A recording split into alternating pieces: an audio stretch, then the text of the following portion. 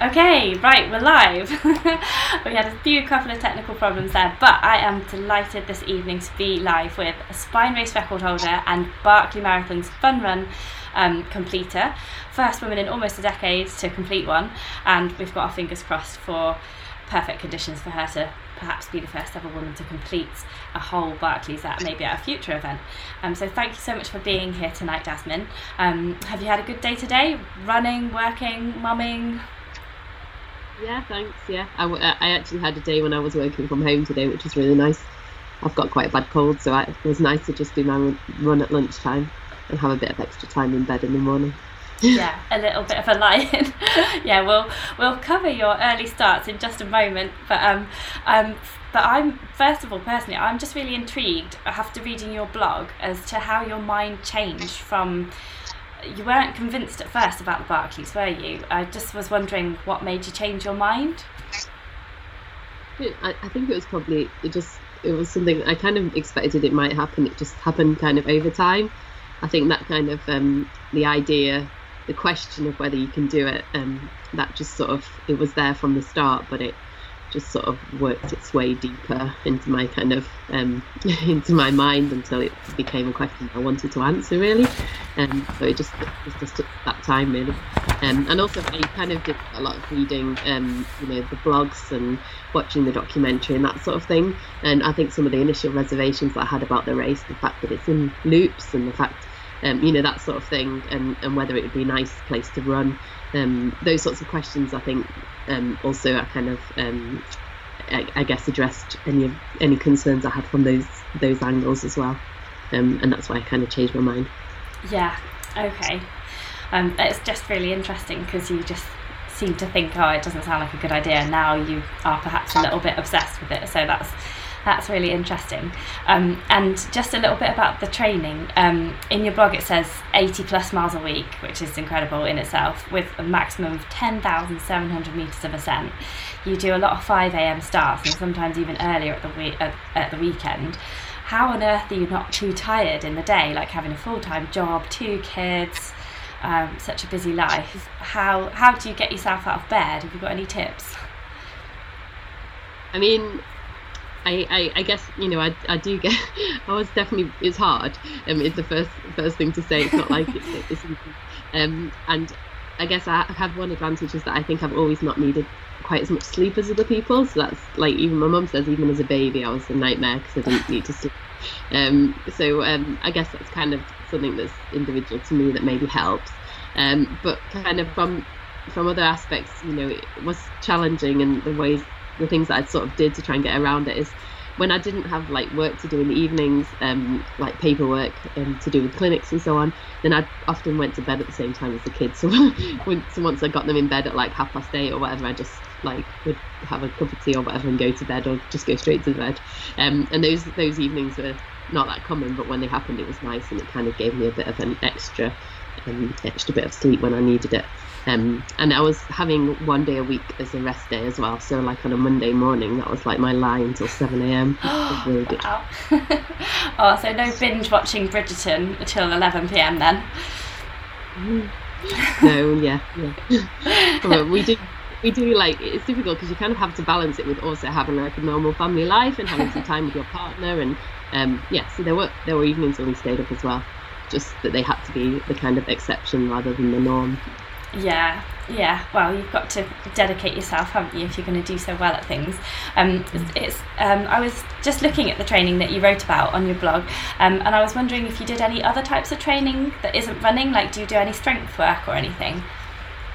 Yeah, I do. Like, I was doing like a 2 or 3 times a week doing a strength class with somebody called Coach D. So he does like an online strength class for a group of people. And that was really good because I struggle to do strength work unless I have a kind of somebody looking at me and telling me what to do. So kind of joining that group and feeling like it was a community, that really helped me. So that's something I'd recommend if you kind of struggle with strength work. For me, the main challenge with it was just the kids in the background, sitting on me, or like I tended to try and incorporate them when that happened and use them as weights for squats and that sort of thing. But it's challenging. And then I also like when I'm not doing clinical work, when I'm on research, and I drop kids off at nursery and then cycle from there into town and back. So that's, I don't know, it's like a total of about 10 miles of cycling a day. And then occasionally I would cycle all the way from home into the lab, and that's about 25 miles round trip. And then sometimes do some swimming as well, although I swim in the reservoir beside our house, so over winter it's not that much. But in the summer I do that as cross training as well. Oh, cool. Oh, that's cool. So you do a bit of cross training as well, because it's important, isn't it? And so that's all physical preparation, which one of my patrons, Gillian, was really interested in. She says as well as mental preparation, as well as physical preparation, how did you mentally prepare for something like this? Because it's just so different, isn't it? The Barkley Marathon is like loops around a forest, navigating. It's such a bizarre race. How do you prepare mentally for something so arduous? I guess beforehand I didn't really know what to expect, so I just kind of had to guess in terms of the mental preparation. And I guess my sort of assumption was that it's going to get really hard at some point, because the majority of people don't finish. So probably you're going to be kind of hitting the wall in a big way at some point. So I guess that was part of my reasoning behind doing all the reps that I did. I'm coached by Damien Hall. And some of my long runs had kind of do lots of vert. I don't think he probably expected me to do as much as I did on those occasions when I ran up and down, like 22 times up the same hill. But I kind of in my head it was as much, I guess the mental training was a part of that as well. Because I knew that by the time I'd done it a couple of times, I was ready to stop and like move away and enjoy the views somewhere and that sort of thing. But it was a different sort of training than I actually ever done in my life before, because I didn't actually enjoy it that much. Like it was more that I was but like I felt that was kind of part of it, because it was also that over the sort of winter we had weekend after weekend of storms basically. So every weekend I was getting up at 4 or 5 a.m. at 5 a.m. to like run in a storm and get blown around and knocked over and stuff. So it was it was slightly different sort of than some of my training has been in the past, where it's been all about kind of having fun. This was it was a little bit about kind of facing that sort of mental barrier and just kind of working through it. And I guess I thought that was good training for when it got hard at Barkley, and it probably was. It was a sort of type 2 fun, but not so much enjoyment at the time. yeah definitely all good mental training to get out there in that terrible weather, for sure. It's really impressive just doing the training.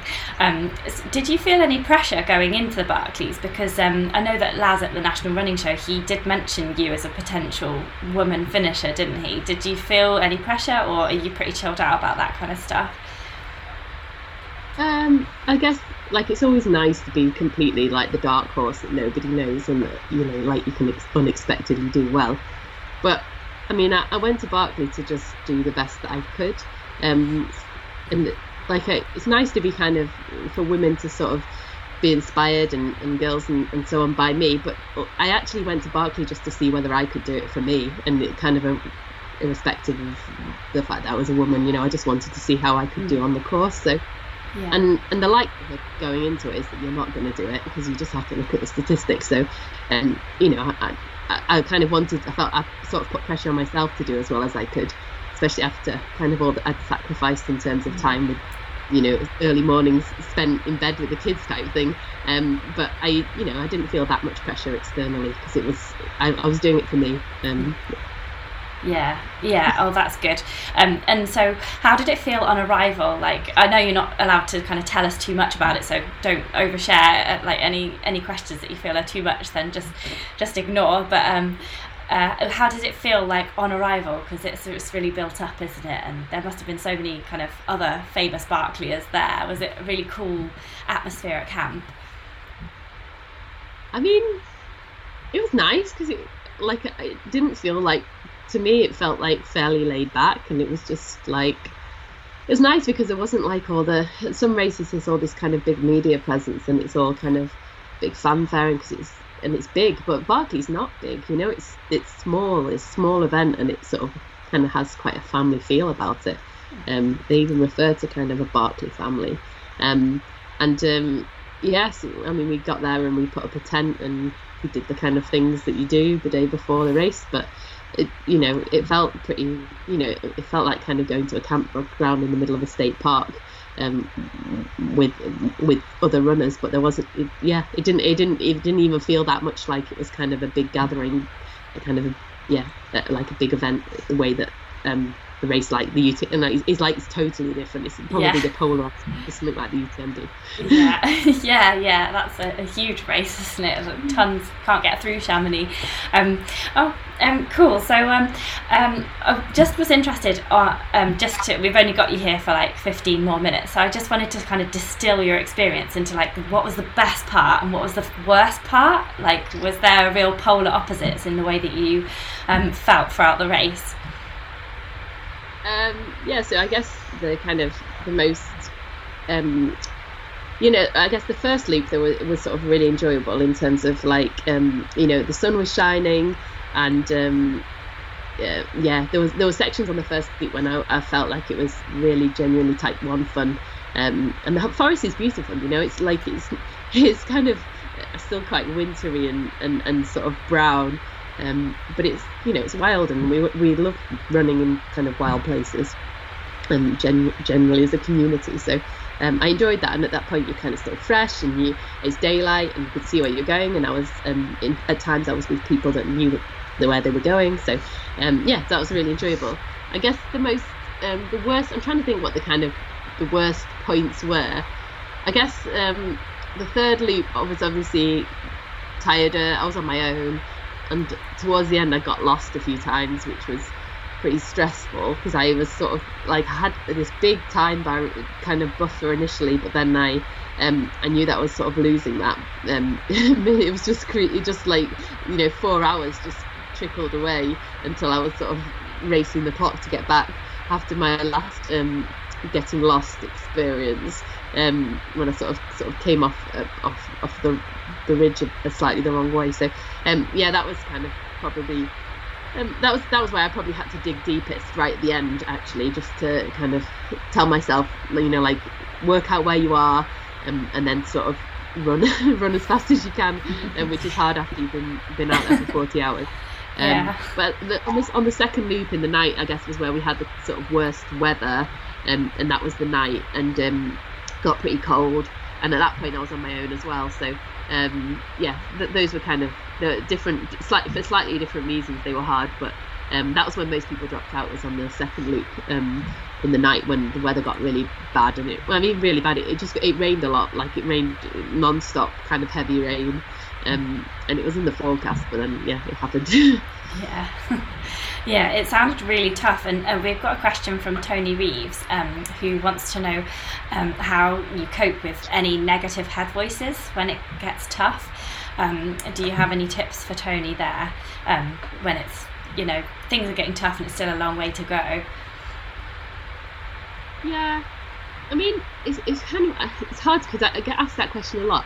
I think at Barkley, like, I was so like determined to sort of do it that I'm trying to think. It's hard to now kind of remember exactly, but I didn't so much sort of feel. I guess there was a time on loop 2 when I was a bit like, I didn't really think about pulling out, but I guess I had this sort of feeling, maybe it won't be so bad if I don't make it back in time to go out again, type thing. But then by the time I did kind of make it back from loop 2, by then I would it was daylight again, and it stopped raining, and I was totally up for going out again. So I guess in answer to the question, what do I do? I kind of, I guess for me, I'd put so much kind of effort into training for Barkley, and the kind of all that time that I'd sort of sacrificed for it, that I sort of felt that I needed to give it my best possible shot. And also, we left the kids at home. We went away for a week, me and Conrad. My parents were looking after the kids, so I sort of knew that other people had sacrificed a lot for me to be there as well. And I also knew that if I finished it, after being out for 12 hours or whatever, I still wasn't going to see the kids for another week, you know, or not, Yeah. another, you know, another 5 days or whatever. It wasn't going to get me back to them any quicker. So in some ways that was probably a good thing. Like, it meant that I could totally immerse myself in the race. But generally, what I guess in Barkley, I didn't even really have to do it that much. I didn't really have to sort of think about pleasant things to make myself sort of be able to keep going. And the answer is that, like, at Barkley, I felt like I was concentrating the whole time, like, on where I was going. Like, in the Spine, I had quite a lot of time to kind of, you know, just as I was going along to, you know, I don't know, think about other things and you know. But at the Barkley, you have to concentrate the whole time on where you're going. And that's part of the challenge, I think, is like there's no let up at all. You just, and it's hard to do that for 40 hours or 60 hours straight. Yeah. What, I don't know if you're able to answer this question, but what makes the terrain and the navigation quite so hard? Like, it's hard to see because you watch the film and you're like, it's just going for a forest, but like, how is it so hard? Well, I guess, like, if you're just going through a forest, you've not really got any features to kind of base things on. Like in the UK, we used to sort of being able to look around and see, like, there's that valley and there's that hill. So I guess if you imagine kind of navigating in the dark in the UK, that's like that helps you sort of imagine a bit what it's like in the forest. Because when you're just, like, it's steep and you're just surrounded by trees, you might get to a stream, but you don't know if you've hit it too low down or too high up, and it's not that easy to work out which of those two, you know, to the situation is. And so you might have to change your compass bearing halfway down a hill. Then again, it's hard to know because the terrain's quite difficult, so it's hard to kind of keep tabs on how far you've gone. So I mean, there's lots of features. There's some other features that kind of I won't go into too much, reasons that I won't go into too much, but the navigation's not that easy. It's because it's not just about following the map. There's some element to it that just comes with, I think, that basically being a veteran gives you a big advantage for certain aspects of the nav, I think. Yeah, you can kind of, like, you remember a bit, I suppose, from doing it a couple of years. Yeah. I don't think anybody has completed the Barkleys on their first attempt, have they? I think they have. Oh, wow. Certainly one person did, but I think that might have been a time where you could go out and you could still recce the course. Oh, okay. So there was a year when, like, there was a time before when you were allowed to recce the course, and at that point, so I think somebody went out there and actually recce'd, recce basically spent 2 weeks recceing the course and then ran it on the first attempt. Oh, I see. think that everyone's done it since, you know, that's not been allowed. Certainly somebody that's not local, but I might be wrong. Yeah, it does sound like a big advantage. And also, not on your side are the books that you have to collect. Do you have a particularly amusing book that you had to collect? Does anything stand out as particularly depressing or amusing to you during the race? I've not actually got the titles with me here. I should have brought them with me. I've got, like, the pages of the books. But I looked at the pages. I looked at the book titles when during the first loop. I looked at most of them, and they were amusing. Like, there's sorts of titles like, The Road to Hell and that sort of thing. So but they're all along those lines. yeah, that's just to perk you up a bit mid-race. That sort of title, yeah. So I've got a question from Arlene. She said some of the photos of Jasmine showed that her legs were very scratched up by the briars. I hope she's healed up now. And looking back, is there any kit that she wished she'd had during the event, and that you might take differently if you ever try the event in the future? Have you got any things that you might swap or change? Yeah, so, like, it's true, the briars, you do get pretty scratched up. It's funny because, like, it's almost like you're not actually that, like, it was not very pleasant getting scratched, but it was more annoying because they actually just hold you back. So when your kind of legs get stuck in them, sometimes they get stuck around your, like, neck as well, or so, like, it's going down the rat jaw bit, which is the bit that everybody sees on the photos. And by the way, that top bit is the bit that's, like, really not steep at all. It gets very steep when you leave the field of view. That bit's, like, totally steep. So, like, I was going down there with my poles, like, in front of my face, because that at least kept some of the briars off my face. Because I think this year they weren't mown. Apparently later in the season they get mown. But so basically, in terms of kit, I guess I had long socks actually. I had a planned I might wear long socks, and I didn't take them in the end. I think for next year, if I went next year, I would work out I'd do a bit more training and working out the long sock thing, or wearing orienteering gaiters or something. I was a bit nervous. Bramble bashers. I hadn't actually trained in them, so I was a bit nervous to go out and run a long event, because you don't know if they're going to rub or that sort of thing. But ultimately, I don't think I would. It was nice wearing waterproof trousers on the kind of wet loop and so on, just because they protected my legs, but I wouldn't do that unless it was actually cold or wet, because you just get too hot, and I think the kind of disadvantage of getting too hot and sort of dehydrated and everything is a big, for me, would be a big disadvantage. So I'd rather be scratched than unable to continue for other reasons. Yeah. And so you said in your blog that you can see now why the Barclays becomes an obsession. So would you call yourself obsessed with the Barclays now? And why, if you are?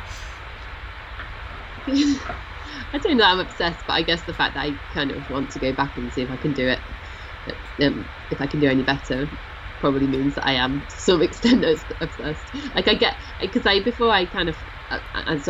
said at the start I wasn't sure initially why, whether I wanted to do it, and therefore I wasn't entirely sure whether why anybody would go back. But I guess now, I do get that. I get that kind of, you've done it, you've had a go, and I guess maybe seem that you think it might be possible. There's that, because I think if I'd gone and I thought there's no way that I could ever possibly finish this, then I'd be happy to leave it. I guess the fact that I'm sort of interested in going back means that I think that it would be possible. He changes the course of it every year though, so that kind of is dependent on that. And there's also so many other factors at Barclays, so it's about the weather, and it's about, the weather's a big thing. I think that can be so changeable. If there was a couple of foot of snow, I think it would just, a little bit of snow would be good, because you'd be able to see where you were going, the route in the snow. A lot of snow, I think that would just become absolutely impossible. And then things like navigation, because you have to concentrate all the time. Then I think by the time you started to get tired, it would be easy to make a mistake that would just cost you too much time, because you're not, you're going to kind of be on the edge of what's possible time-wise anyway. It's not like you've got hours and hours to kind of chip away. Yeah. So all those feature factors, Yeah, so you could see how you'd just go back, you'd just be like, oh, if only next year the weather might be better, or next year I might do this better. You could see how you could go back. Exactly, yeah, and that's the problem, because you're I don't know how many years I'm willing to, do all that training. Kind of space for that training, to make myself do that all winter again. I can do it, certainly do it another year. How many more years I can do that, I don't know. And also how many times I'm kind of willing to fly to the States and all that sort of stuff as well. Don't know. I was going to ask you about that. I was going to ask you about that, because I know that you're really interested in the climate, and you're really proactive in being planet friendly. So how do you reconcile your climate worries with international travel? I'm keen to hear what you do, because I want to do the same. No, not at all, but and that's for me is now a big concern. It's interesting because I think it's only really in the last couple of years that I've become more aware of it, and maybe that's kind of in line with lots of people. I guess we all, we care about the environment. We love the outdoor places and the wild places just by the nature, and that's why we do what we do, and that's why once you start understand, once you kind of admit realize what's going to happen, what is happening, then it's frightening. So in terms of answering your question, that's what I did struggle kind of with that, whether it was right to fly to the States for Barclay. I guess I sort of in answer, apart from offsetting the flights, I think ultimately we do need to kind of reduce our international travel for races. So that's the only race we're flying to this year. I didn't apply to Hard Rock, even though I want to run that, because if I got in, I felt that I wouldn't want to fly for a second time to the States in 1 year. So that's kind of one part of the answer. So selecting the races, maybe one race that you have to travel to a year, and making that kind of special race. For me, we also saw my brother who lives in the States, so we kind of at least managed to combine the two. But then in terms of other races, so for example, we have family in Europe, so we now travel by ferry and drive. And we now have an electric car for kind of doing day-to-day run around kind of travel. And I'm going to go to the UTMB by train is my plan. Oh, cool. So kind of trying to make changes.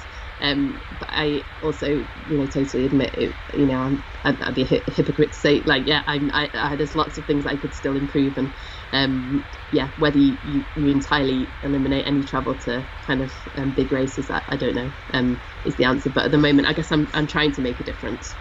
Yeah. Yeah, I think we all are much more aware in the last few years. I totally agree with that. So you're going to the UTMB. Do you have any other exciting plans that you're able to share with us about 2022 and 2023? So I'm going to run the boat race with my brother Václav, which is the Scottish Islands Peaks race. Fun. So you go, so it's a boat that you go on a boat between you go to Mull and you run up the Munro there, and then you go to Jura and run over the Paps, and then to Arran and run up Goatfell, and then sail back to Troon. So I'm running that with my brother, which is great. So we kind of tend to do about like one race a year together. Oh, and nice. I usually pick something like that, like a real kind of classic hill race, something that's kind of a bit testing, and my poor brother get going right in the deep end after his sort of year spent of training in New York. Is he just as good as you, or is you the sporty one of the family?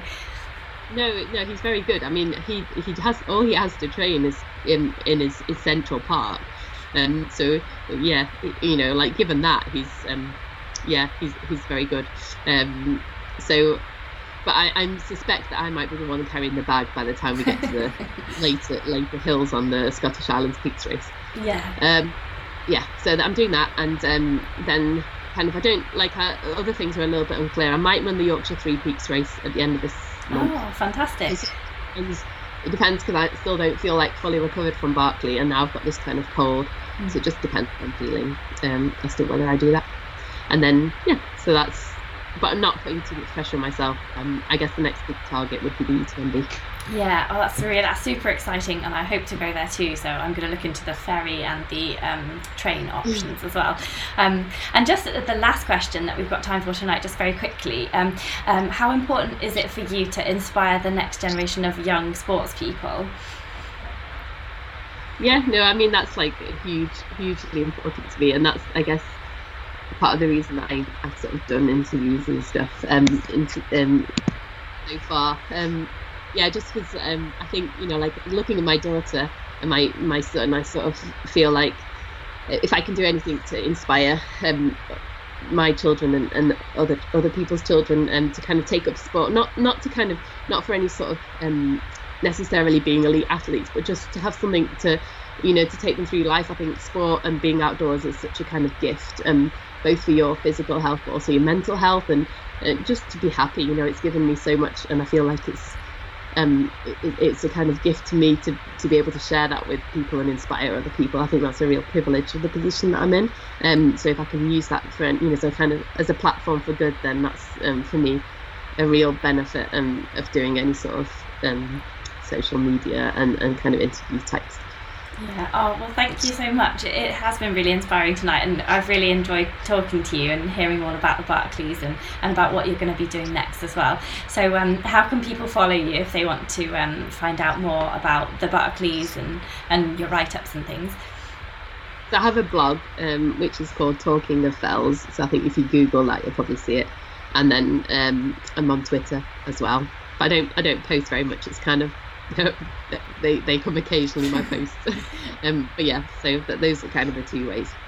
Awesome. Oh, thank you so much, Jasmine. I just want to read out one live comment as well just before you go. John Gardner says, congratulations to Jasmine for her remarkable performance. Should she want to give it another go, her experience would give her a big asset. So he's rooting for you already. Well, thank you so much for talking to us tonight, Jasmine.